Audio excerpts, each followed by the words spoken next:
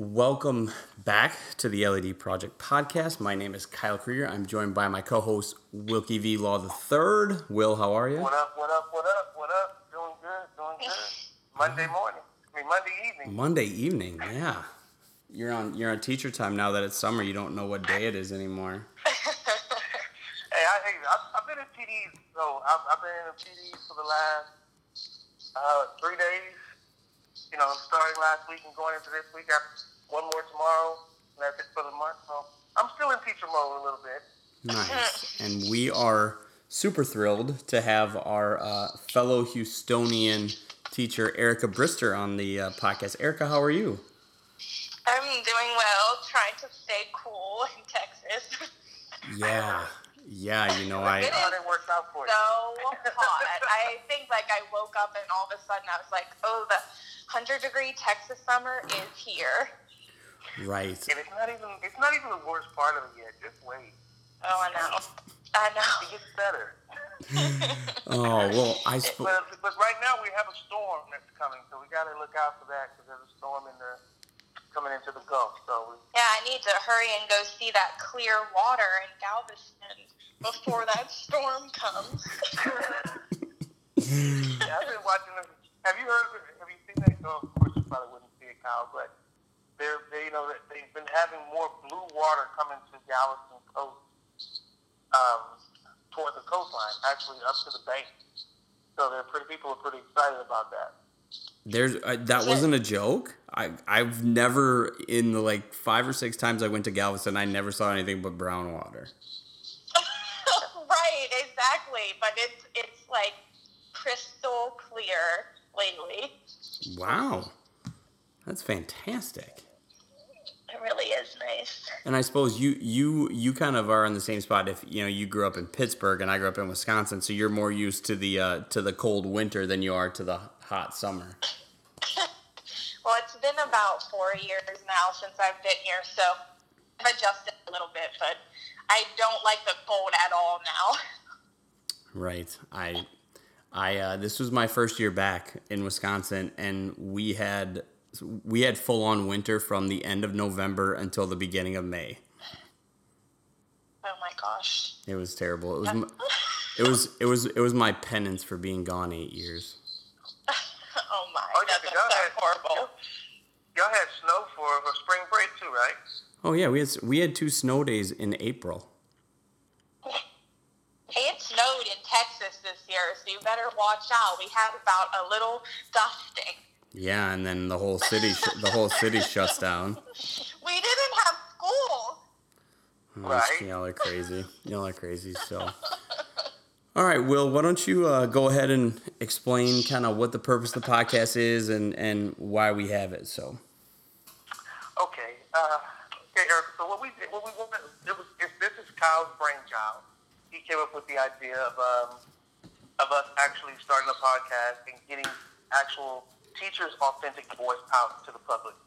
A lot of times when we watch the news or we hear anything about education, it's usually negative or it's political, which most of that becomes negative anyway. So we wanted to make sure we kind of reach out to educators and kind of let them have an opportunity to share their story so that people can see and kind of actually start to bring back the value of the education craft, the teaching craft that we both, and I'm sure all three of us, we love so dearly. Yes. So that's kind of the purpose of the podcast. Oh, I love that. That's so wonderful. We need that definitely in these times. Right. I think it's good for teachers to hear from other teachers about their successes, about their struggles. So again, it just kind of reminds us that we're all in the same thing together, regardless if you're rural Wisconsin or you're metropolitan Houston. Education is still facing the same enemy, and we're all fighting the same battle. So, absolutely. All right. So we're going to jump right into the questioning. The first question we want to ask you today is to tell us the story of how and why you became a teacher. What inspired you to become a teacher? Okay, so at first I didn't think that I wanted to be a teacher. I actually to go to college to become a physician assistant, which at the end of the day ended up being kind of funny because while I think I would have excelled at that type of career or something like a nurse, because when I was in high school they would always have us take career tests and they always led to like human services and dealing with people, which is what I love. I'm the daughter of an educator. So my mom was a third and first grade teacher for 35 years.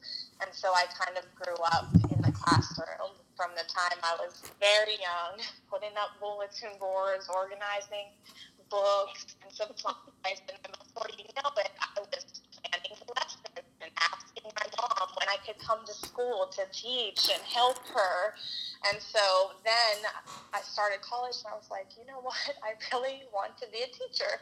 And so that's what I did, which was kind of a silly journey at first because I think people were like, oh, your mom is a teacher. Maybe you should do something else. But deep down, it was what I wanted to do and where my heart was and still is. Nice. Awesome.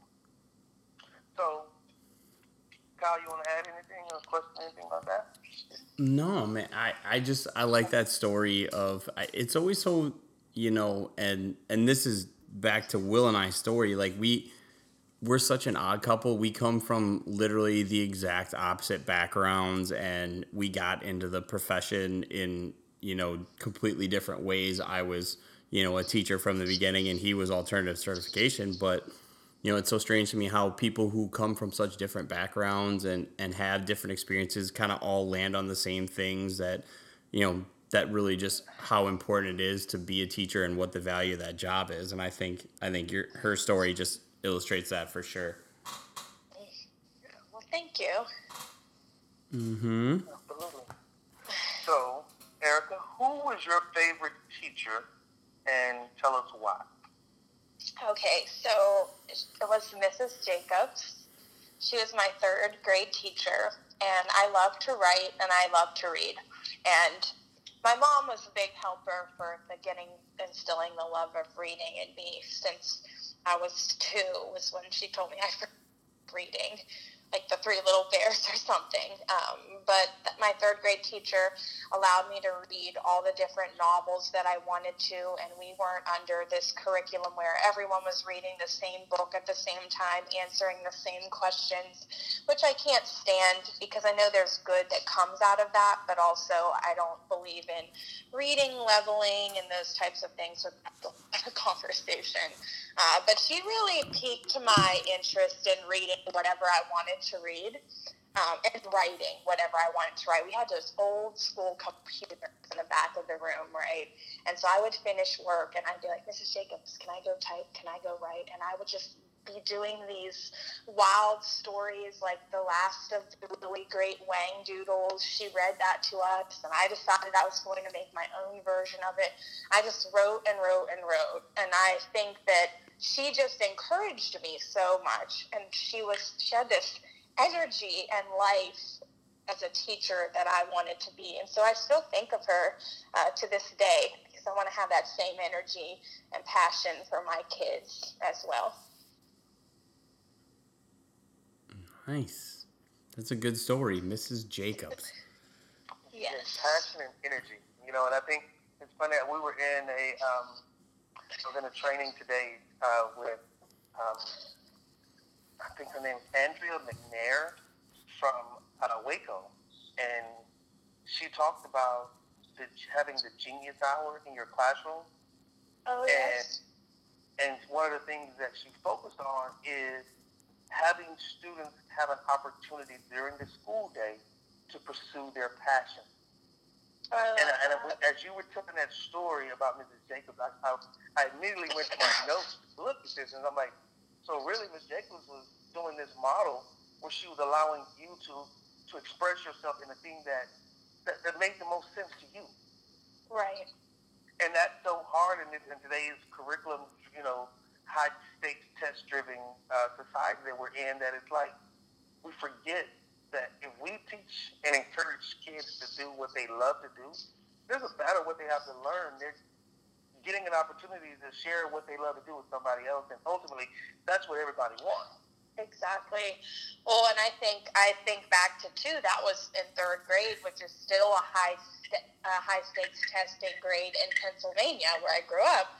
And somehow, she still managed to allow that time for us to be able to hone in on our own skills and strengths, because we're all designed differently to be able to do whatever it is your passion is for you. And so that is why in my PK classroom, I even give a time for them to do like what we call special projects. And that's where they can do whatever station they want to do, which in the same sense is allowing them to have that freedom of choice. And I got those ideas from Mrs. Jacobs. I am thankful for her many, many years ago, and I'm still using what she taught me. Nice. That's awesome. So we'd love, Erica, for you to finish these statements. So the first statement is, the value of a really great teacher is? Priceless. Yeah, One word. One word.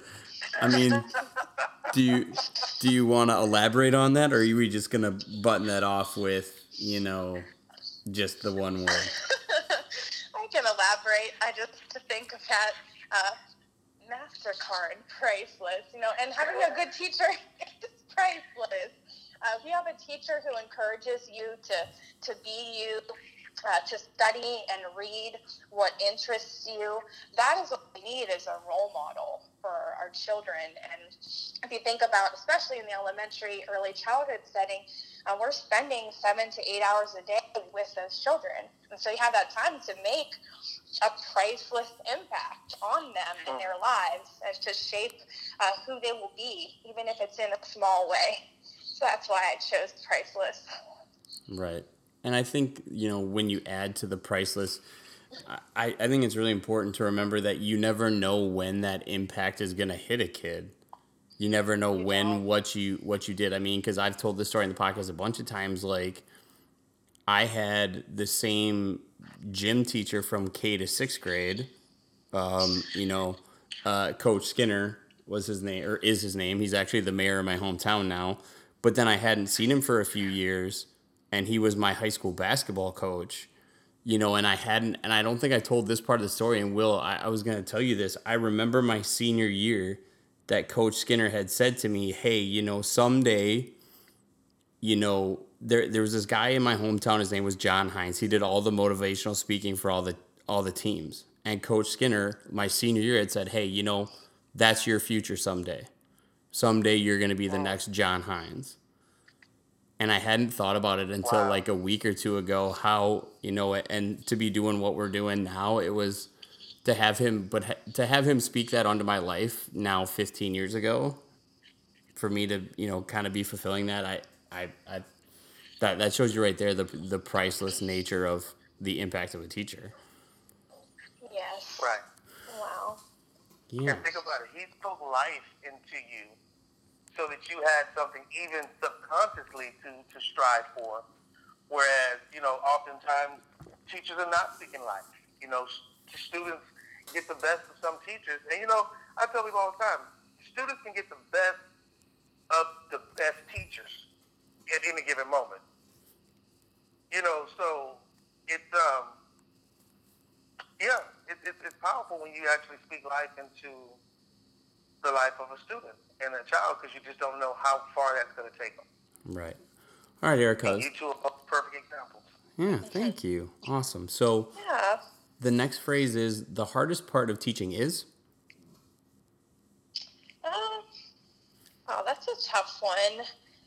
I think, though, in this day and age, the hardest part of teaching is teaching has always been political, but it's so much more in the public eye now. And we live in such a day and age where everything can be captured on video, either in a positive or negative light. And, we're so influenced by what we see in the media. And we do have such a political career, in ways that people don't even realize. And the hardest part for me is knowing that I'm educating the nation's future, so I don't want to mess up. I'm always thinking about what can be, what I would want for my own child, not only that, but what's best for them in educating children that are going to be leaders, children that can become activists, people that can become involved later in government.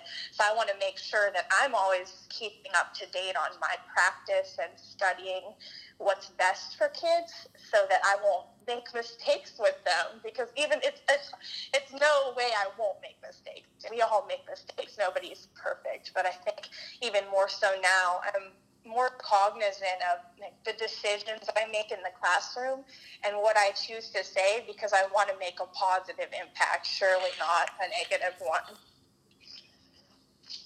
Yeah, absolutely.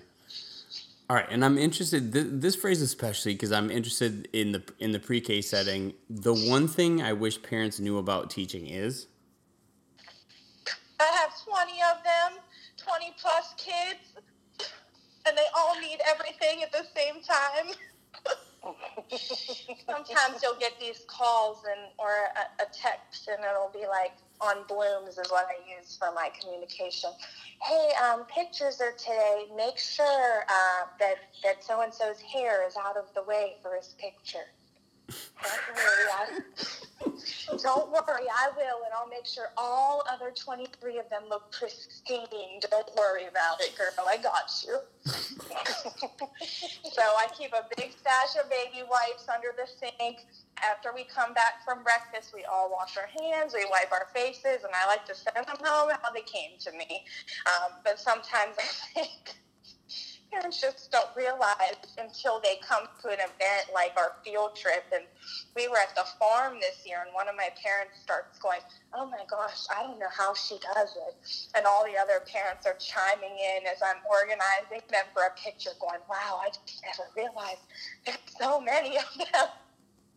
And there are, it's just a different they have a different type of independence than an older child would, middle school or high school, but they are independent, just in a different way. We're teaching so much more social and emotional skills too, not just the curriculum. So sometimes parents remember how many we have, and there's only 2 hands and only a half-time para, so sometimes 4 hands. Only about a third of the day, though. Wow, that's crazy.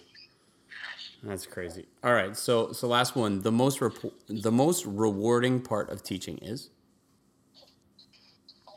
I love when the kids say, "Miss Sister, I love you," or you just taught a fun lesson or did something with them, and they come up and they just wrap you in this bear hug, and just to see their smiles, and when they write you little cards and in their little kid writing and put hearts by your name. It's so rewarding to receive those little tokens of appreciation by them, even though they're little. And I love thank you notes from parents. Like, wow, some of the notes that I got at the end of the year this year just made me cry. They really do appreciate what we're doing. And so that is so, so rewarding. I can't even tell you. Right. I can't argue with any of those points. And it's interesting you say that's the most rewarding part, because as I'm transitioning from a campus that I've been at for 10 years to a new school, I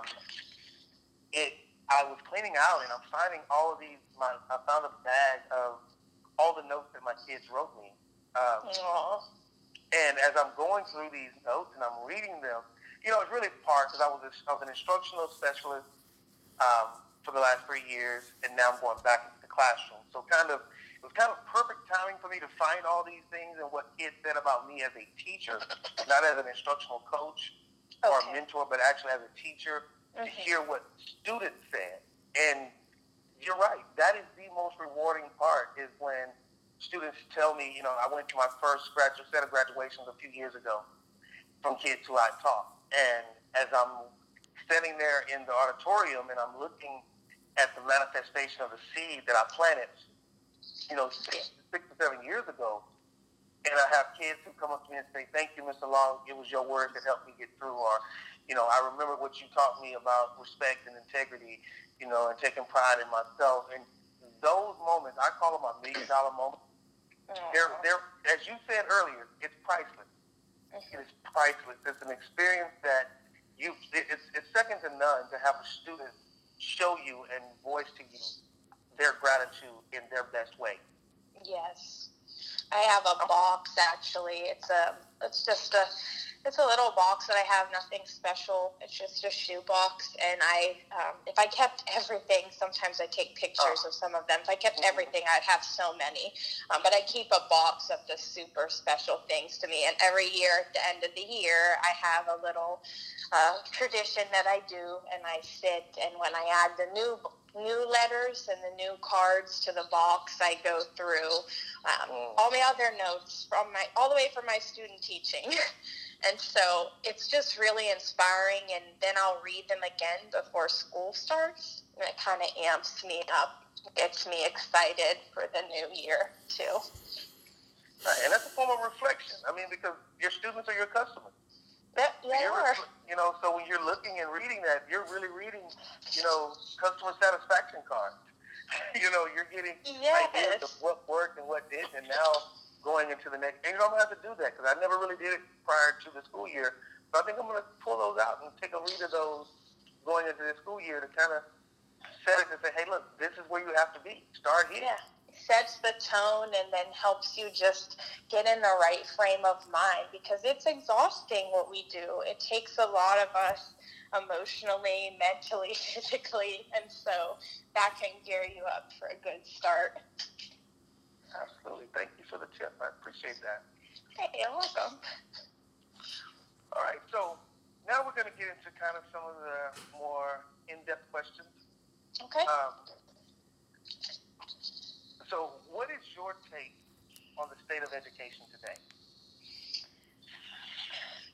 Well, that's a loaded question.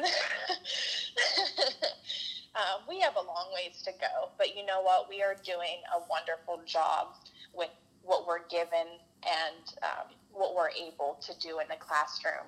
And I see a lot of colleagues around me, or colleagues such as the both of you, that we are making, we're the change makers. We are making small steps towards change.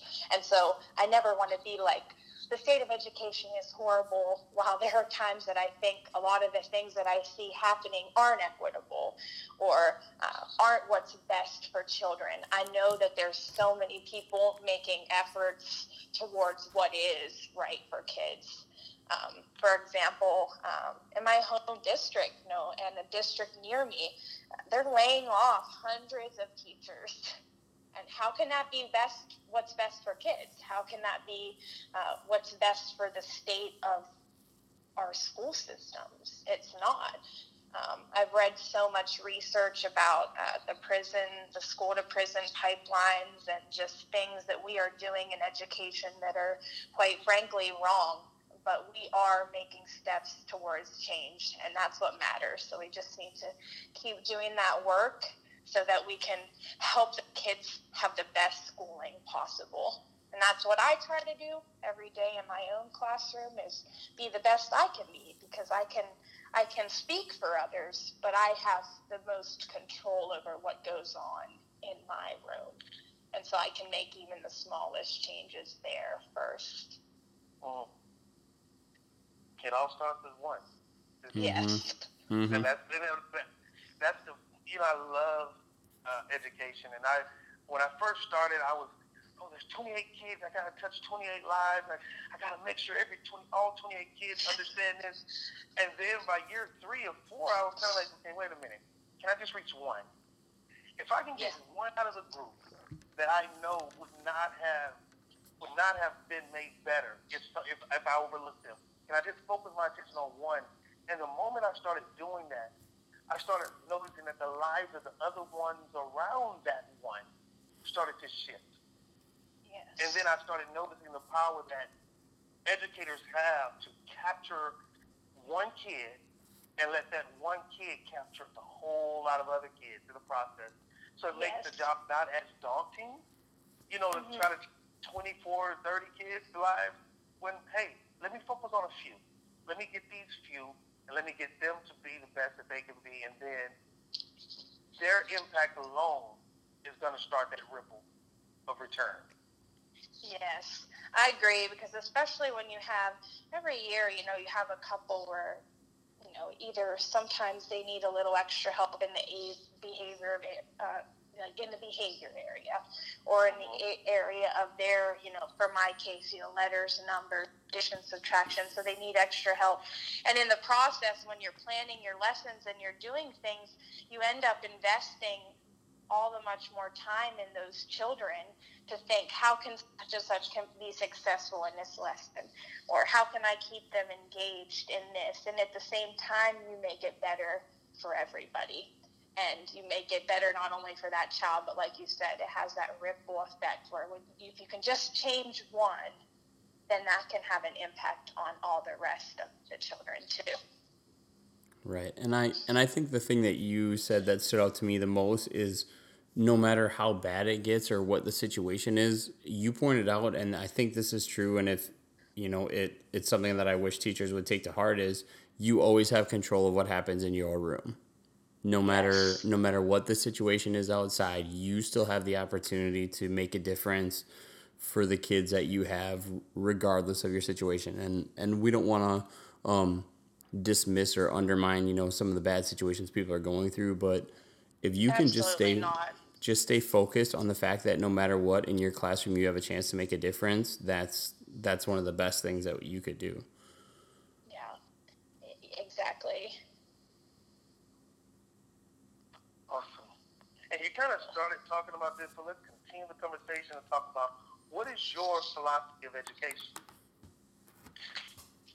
Wow. Okay. So I studied abroad when I was in college, and I learned a lot about the Reggio Emilia philosophy of education, and so that is part of my philosophy. Well, number one, first and foremost, I want to have an anti-bias, anti-racist, equitable classroom experience for all my kids, and I want that to be guided by the student choice in their learning.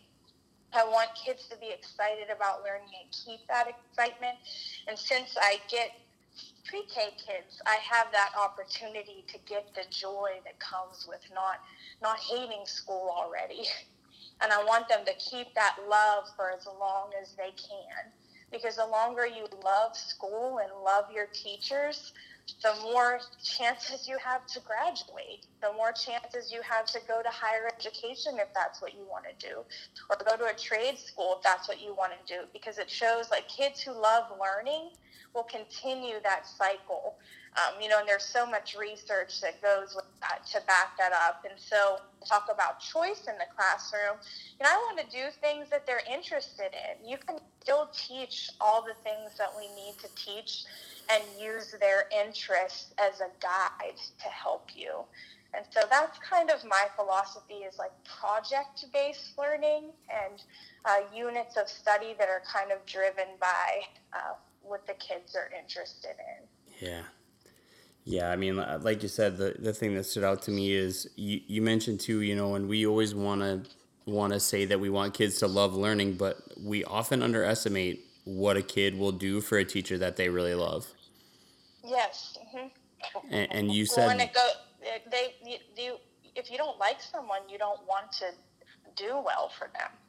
I mean, there's so much research behind that too. Like, if you like your teacher, you're more likely to participate. If you don't like your teacher, if you can feel from your teacher that your teacher doesn't like you, then imagine as a child how that would feel. Would you want to work for someone who didn't like you? No, it's no different than I wouldn't want to work in a job where somebody didn't like me. So who would want to come to a classroom where you knew someone didn't like you? You wouldn't. And you know, you hit the nail on the head right there, because I think one of the pieces of advice that I remember when I first started teaching that I got was, don't smile till December. And I think you heard the same thing too, right, Kyle? yep, And so to me, it's so just crazy to even fathom me as a person and my personality having a group of individuals walk into my room and I not show them the joy. I mean, I wouldn't frown at someone who walked into my house. Right. You know, if I just meet you and I'm trying to make a good impression, I'm not going to frown at you the entire time we're having a conversation or an exchange. So why would you want to begin a relationship with students with a frown because they're saying you've got to start off tough? No, you start off with an expectation. Right. Exactly. You know, that's not tough. I mean, the very first memory that I have, and my mom passed away, it's been 24 years now that she's been gone. But the one thing that just lights me up every time is when I close my eyes and I picture her smile. Because that's the one thing that radiated throughout her entire life with me, is that smile. So why would I want to cheat a child out of the experience of having a loving, caring adult until December? August, September, October, November. That's 4 months that you want me to look at a child with a scowl in order for them to know who's in charge. Yeah, that's insane. Yeah. Right. That definitely wouldn't work in an early childhood setting because then the kids would cry. Oh, man. They just want to let their parents' hand go, no, I don't want to go. Right, I don't need any of that. Right. All right. So because, you know, he and I both have experience in middle school and high school, could you just describe the average day of a pre-K teacher? And, you know, with that, what do you elaborate to this a little bit, but, you know, continue to go into what you see as the most important part of your job? The most important part of my job is to keep the kids loving school, and especially at their age, so they're 4 and 5. Some are still 4 by the time they go to kindergarten, but most will be 5, getting ready to turn 6 for the most part. I like to instill in them a love of reading because it's something that they'll need throughout their education. And so by using books that not only represent them but represent different things that we study, I can capture their little minds and kind of suck them into reading and writing, and if they're interested in math and the sciences and social studies, that as well. So just helping them to find what they're interested in, because even at a young age, they already know what they like and don't like. They know to tell you, I like math already, or I like reading. They can tell where their strengths and interests are. And so I just like to see that development happen sort of naturally on its own in the classroom. It's really amazing to see. Right. Yeah. So what is an average day like? You know, what is it consist of? Is it all, because my like nightmare of pre-K is like nothing but runny noses and kids crying. Is that what it's actually like? No. Oh my gosh. I could talk about this forever, because there are people who still think I color all day long with the kids, and that's all we do is color. It must be nice to color all day. And I'm like, oh, what would you like to know? Over half of my class goes to kindergarten, reading and writing sentences. They can add and subtract up to 5, some up to 10, recognize numbers to 20, can count to 30 plus, many can count to 100, and by the end of the year we start counting by 2s and 5s if they're ready. What's cool about pre-K is you really have to differentiate a lot. Because you have some students who come and they already know all their letters and their sounds. You have some students who've never seen a box of crayons before. And so it's differentiation at its earliest level, because you really do have a variety of needs that need met. So in my district, they have a half-hour recess, which is 15 minutes in the morning, 15 in the afternoon.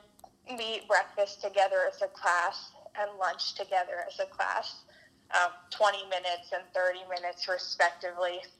And then the day is kind of divided up into lessons in math and literacy, science and social studies. And then after you do the mini lessons for those areas, then the kids go to stations to work on those skills independently. And during that time, I pull small groups of kids based upon levels. Sometimes, their levels of knowledge of letters or sounds, or, sometimes I make mixed groups in order for us to do more thinking and learning that way. It's a very structured day. There are a lot of runny noses, but we have a lot of tissue boxes for that, so don't worry. Yeah, I don't know how you do it. I have an almost 3-year-old nephew and an almost 1-year-old nephew, and just the two of them alone are like more than I can handle myself. So I don't know how you do it with 20 some of them. I'm very calm. I'm sometimes not calm in my own life. I'm a pretty anxious person, but I'm calm when it comes to them and handling them. And there's really not anything that phases me. I've seen a lot of things. So Right. The crying and the tears that do happen, you learn to not be fazed by things. And keep in mind that I'm growing them socially and emotionally too. I talked about that a little bit earlier. Simple things like manners, or when I walk up to an adult or walk up to a person, I don't just ask them, "Hey, can I have that?" You say, "Hi, how are you? Good morning," and you teach them simple things like how to introduce yourself if you walk up to somebody, or else they'll just go running up and say something because they're a kid and they don't know yet because you haven't taught them. And so all of those things are weaved throughout our day too. And Nice. so you're just developing little humans of the world. Nice. You are. Oh, I can't even imagine it, but yeah. You're the real superhero here. For real. I love it. I do. People are like, "Oh, you must be crazy." I'm like, well, maybe a little bit. But I get to be a little kid all day, and I get to enjoy so much love and joy comes from their faces, and just make me laugh all day long. I always say I'm going to write a book, and I write down all the funny things that the kids say to me, because when you tell other people those things, they're like, "No, she didn't say that." I sure did. Wish you would have been here for it. That's fantastic. But it's true. You can't make it up. You can't. Right. So, what is it like teaching pre-K in a diverse place like Houston? I mean, I love the diversity of my classroom.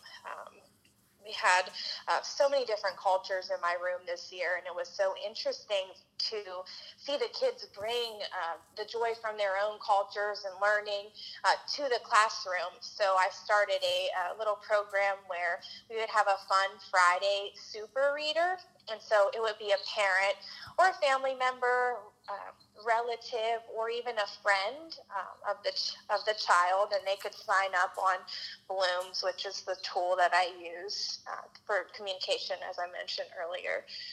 And so they would bring books representative of, maybe their culture, or something that they liked, or something that they were interested in.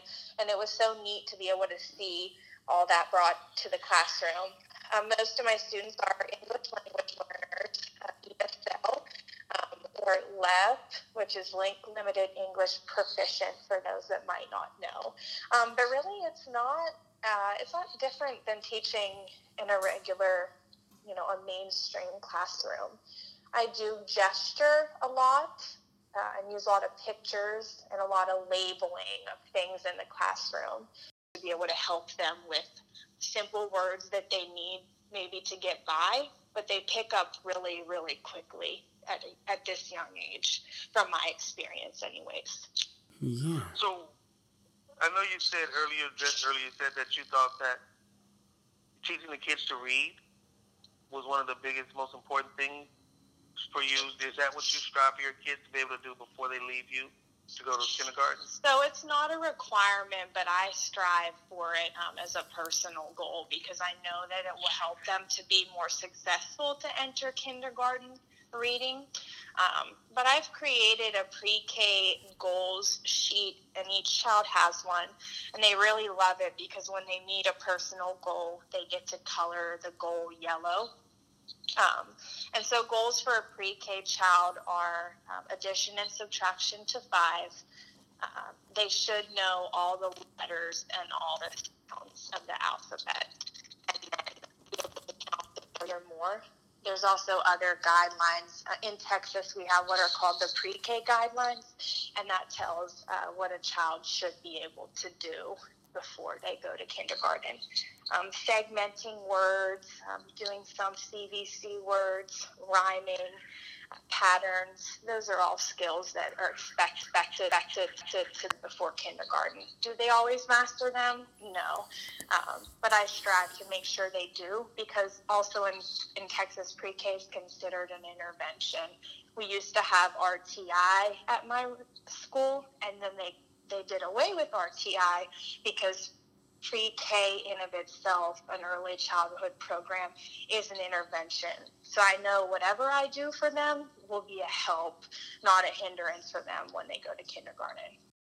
I think that's so awesome though that you get them in the mindset of striving for goals even at the pre-K level. You know, I mean, I think I mean, that is such an underrated skill for kids to set goals. And I mean, obviously you're setting the goals for them, but to understand, you know, how good it feels to work towards a goal and achieve it. I think that's so awesome.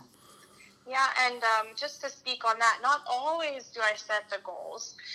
So one of my goals this year as a teacher was to help my students to think more about their own thinking.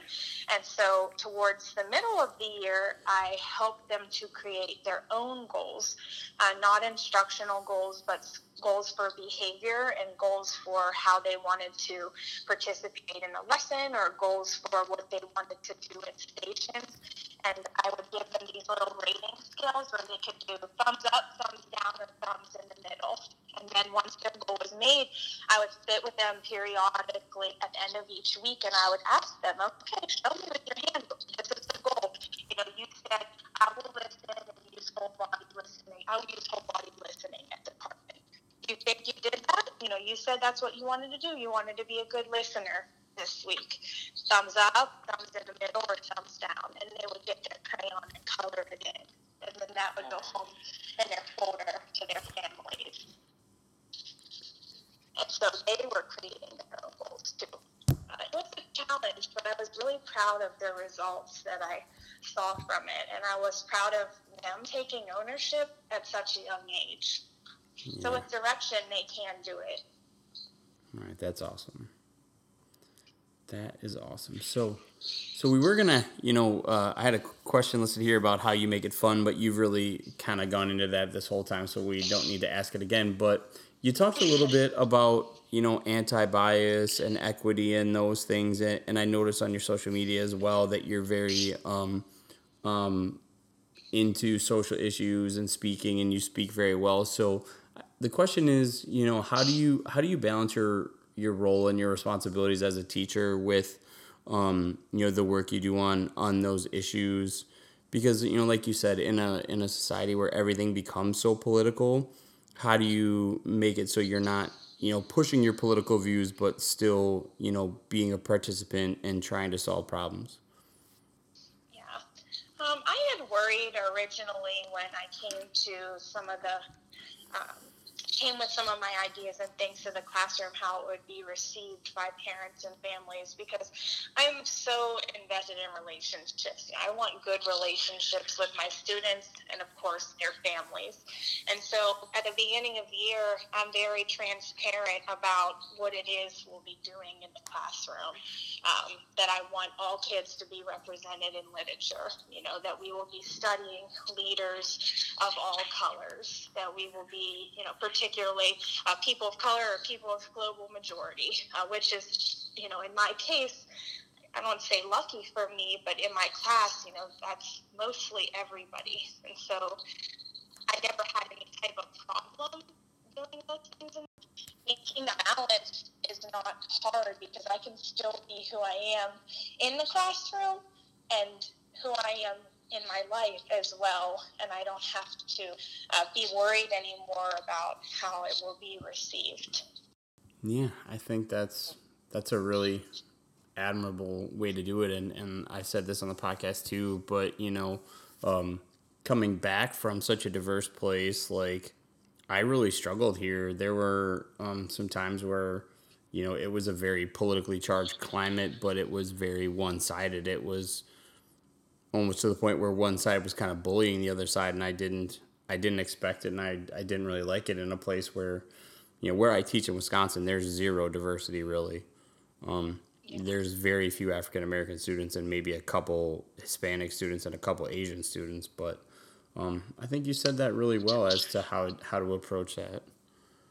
Yeah, the only time I ever got a little bit of pushback this year uh, was Vera from the tutu teacher. She's someone I very much admire and use a lot of her work to help me and guide my instruction. She had curated a list of leaders for Black History Month. So we studied leaders of all types this year, as I mentioned, and I always wanted the kids to realize, like, the leaders are like me because, so they could see qualities in themselves that are like other leaders of color or any leader that we spoke about. And one of the leaders for Black History Month was Laverne Cox. And if you don't know who that is an actress, an Emmy producer, and so she's transgender. And as we studied each leader throughout the month of February, she was one of the leaders. And I didn't get into details with my students about what that is, but, I said, she is a person who's transgender, quickly, kid level what that means. And I did have, one parent question me about it, but the PowerPoint that was created by Vera, she was like, oh, okay, that was it, and that was it. So I think that we have to be careful, especially now. There's a lot that goes into, LGBTQ community and showing that in the classroom as well when we're working towards social justice for everybody. And so kids will eventually find out about those things, and so I don't see a need to hide it from them even though they're little. Right. I think that's really, really well said as well. So, yeah, absolutely. Yeah, it can be, I think, sometimes a little difficult to talk about because I am still learning, and so I learn with the kids. But she was included in that list, and so I felt no reason to skip over her name just because, Vera had it written there. And so we learned about her too. Awesome. Well, we're going to shift gears just a little bit. Okay. And get to a little lighter side. Okay. Since we're all familiar with Houston, and I'm going to call Kyle an official Houstonian since he was here for so long. Mm-hmm. Even though he's AWOL at the moment. I love how you say AWOL at the moment. AWOL. You say what? I love how you throw at the moment in there. At the moment, right. If you could recommend 3 places everyone should eat in Houston, what are Erica's picks for restaurants? I love food. I am willing to check out anywhere, and I never really liked sushi before I came here, but now I love it. I've been to so many sushi places around the city, but I will have to definitely say the first is called Kuu. It's K-U-U. It's in City Center. It is the best sushi in the city. I know everyone always raves about Uchi and how wonderful it is. It is nowhere near as good as this. So you have to go and you have to try it because it's awesome. Okay. So that's 1. 2, I adore brunch now. Another thing we did not have in Pittsburgh. I love breakfast. That's my favorite meal of the day. I agree. Me too. I still always order breakfast. I could eat breakfast for dinner, so I mean. Yeah. Me too. Yeah. Yes, breakfast for dinner is the best. But there's a place called downtown called Hearsay, and they have this crab eggs Benedict that is to die for. I love it. It's very, very good. And then if you're looking for steak or something of that nature, took me for my birthday last year to Fleming's, and I had never been there before. It was delicious. They had such good steak and seafood, as well as this asparagus dish that was just divine. You said Fleming's? Yes. Mm-hmm. I love food. I'm going to make shrimp here in a little bit. Awesome. That's good. It's a good thing then we're getting down to the end of the question so you can get to your shrimp, because we don't want to keep you from that. So, what is the best advice you were given, and who gave it to you? When I was a kid, my dad always used to tell me not to wish my life away. And I think that's not to wish my life away. So when I was younger, I always wanted to be older. You always, first, you want to get your braces off, and then you want to drive, and then you can't wait to move out. You can't wait to graduate college, and you can't wait for things. And I think it really impacted me, him saying that, because, I've learned to just live for now and live for the moment in a positive way, just knowing that, things happen when they're supposed to, and just to enjoy the state that you're in, instead of constantly, wishing for something else or wishing for more. Just to, love your life in the space that it's in. And also kind of going through a little bit of an anxious time, especially during all this, job changes and things for me, is you never let anyone steal your joy. That I'm in charge of my own happiness, and the happiness that I have is the happiness that I create in my classroom and in my life. And so I always think about that if I'm having a sad moment or having a kind of day, just to think that the joy we have comes from within me, and that I shouldn't let anyone steal that joy. That is still awesome. Mm-hmm. Yeah. Agreed. So both of those really stuck with me. Yeah, absolutely. So what advice would you give to a teacher who is struggling? Wow, that's a tough one. So I feel at every point as a teacher, we all have moments where we struggle. And so I would say, first of all, remind yourself that things always seem worse than what they are. And when you're in a negative space about something, we're designed and we're programmed to think about more sad things.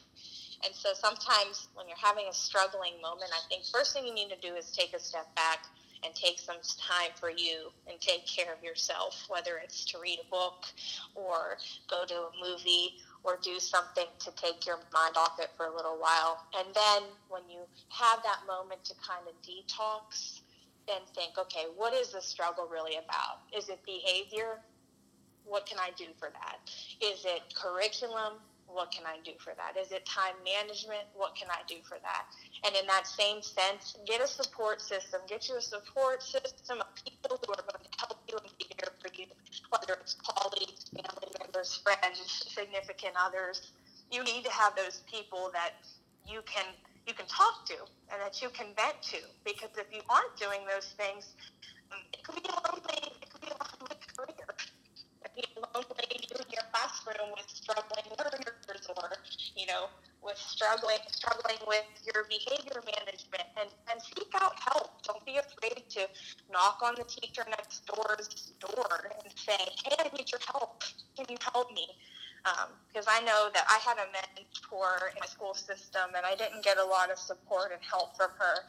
So guess what? I had to find somebody else to support and help me.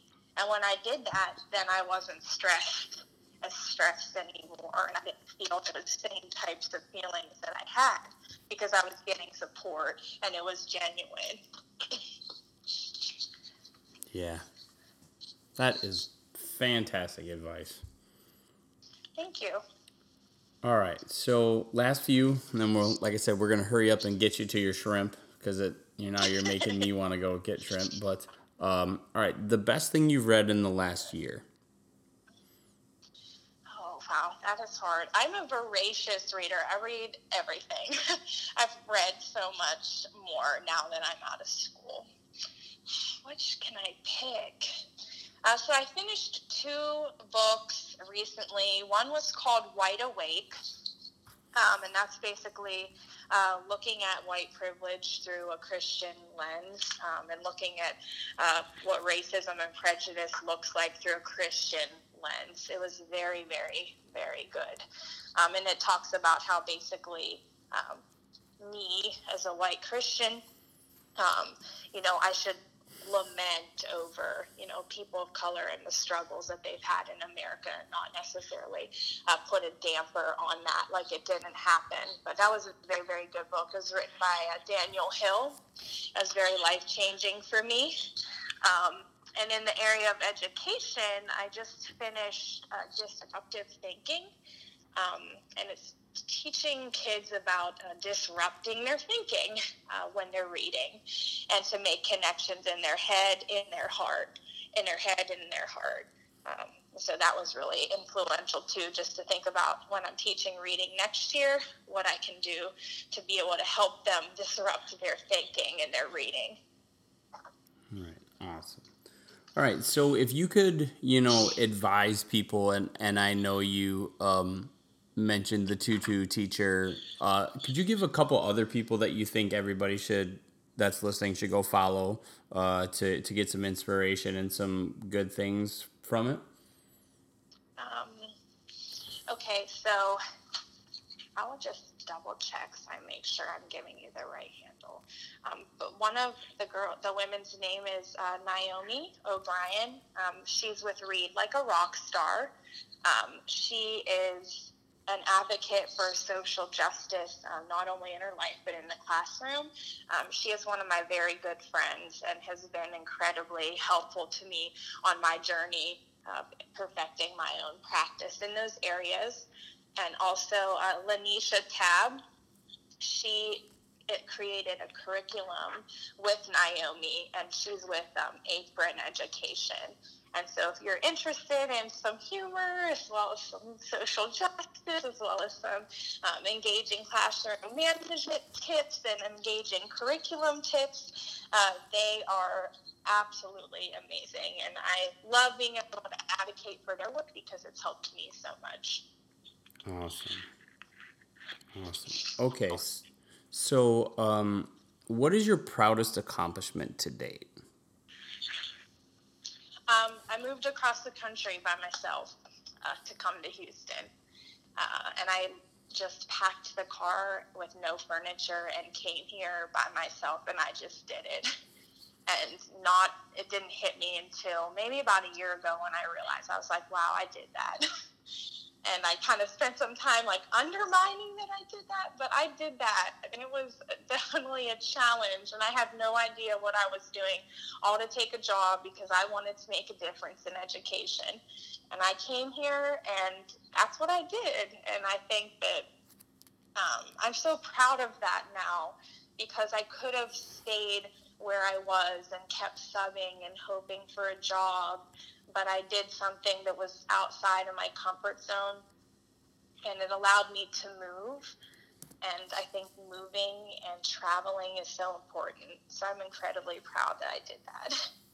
Yeah, I'm right with you there. I was the exact same. I didn't know anybody, but I moved to take the job, and it was best decision I ever made. So that's awesome. So people would be like, do you have family there?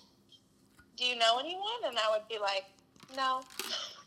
And so you can relate. Yeah. That's exactly. Like, what were you doing? Like, why would you, like, it would just give you these looks like, wait, really? And you're like, yeah, that's what I did. Thanks. Right on. Life is an adventure. So, all right, before we ask you the last question, if people want to follow you, what's the best way that they can do that, or best ways they can connect with you? So my account is Miss Brister's Busy Bees. And then my email, and my phone number, any contact information is on there. But that's really all I use as far as education is concerned. I have a Twitter It's my first and last name, Erica Brister, and I put education things on there as well. But really, my teacher account is where I have all my things teaching. Right on. Awesome. We were talking earlier today about how we need to be more active on Twitter, so we're gonna definitely, once we get rocking, we're gonna definitely follow you so we can be connected there too. So. Oh, cool. I love Twitter. You do have to be careful because I was listening to another podcast, and do you know that Twitter is the biggest distributor of misinformation in the world? So you have to be careful when you see, facts on there or news that might not always be accurate. So I do keep that in mind when I'm using Twitter. Before we ask the final question, we do want to just tell you how much we appreciate you taking the time and spending time with us and having an awesome conversation. We're really, really grateful, and I'm excited because I know I'm going to be back in the H in August, and I'm sure we'll definitely try to link up with you when I'm down there for sure. Oh my gosh, yes, I would love that. Yeah. That would be awesome. And I think we definitely gotta. Do you know Juan Gonzalez Jr.? He teaches in Houston. His Instagram is Teaching Third with Mr. G. Oh my gosh, yes, I do. So I actually hosted with another teacher a Houston teacher meetup. So we had about 40 people there. But then someone else, 2 other teachers that I know on Instagram, one is a crafty math teacher. She had another meetup and he went and I didn't get to go. I wanted to meet him so badly. I feel like we kind of get these celebrity crushes on people that we see on Instagram, and I'll see his teaching and be like, oh my gosh, I just want to meet him one day. Or how I feel about Vera with the tutu teacher, I can't wait to meet her one day at a conference or something. No, I did not get to meet him. Oh well, we've had him on the podcast, so we will make the introduction to you. But your love of your love of reading, you gotta connect with him because that's a dude that loves reading. Yeah. So. I did not listen to him on your podcast yet, but I'm about to go find it. Awesome.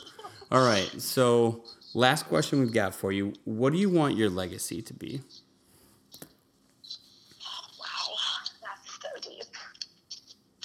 I think so. One of my mantras for teaching is every child in your classroom is someone's whole world. And my legacy, I want it to be that the kids, not only the kids, but their families, remember that I taught the kids that everyone is different and that is A-okay. And that's something big that I strive to get across to my students now, as well as I will do in the future. But just knowing that I did what I would want someone to do for my own child. That's what I want my legacy to be. Just being, strong of heart and showing that love that I have for learning to the kids. And not just the love of learning, but just love, genuine love, because the kids need that. We live in such a fragile world. And so I think about all the time, the decisions that I'm making in the classroom, are they decisions that I would want my own child to have? Would I want my own child to be in my room? And I want that to be my legacy, being a teacher who's going to be a change maker and a teacher who loves her students. If the kindest compliment I think anyone could ever pay me is Miss Brister loves her kids, and I'll know I'm doing right. Mm-hmm. Yeah, that's a great way to end it. So again, thank you so much for taking some time with us, and we are I can speak for both. We're really looking forward to staying connected and meeting up in person sometime, hopefully soon down the road. Yes, thank you so much for having me. I truly was so excited and honored too.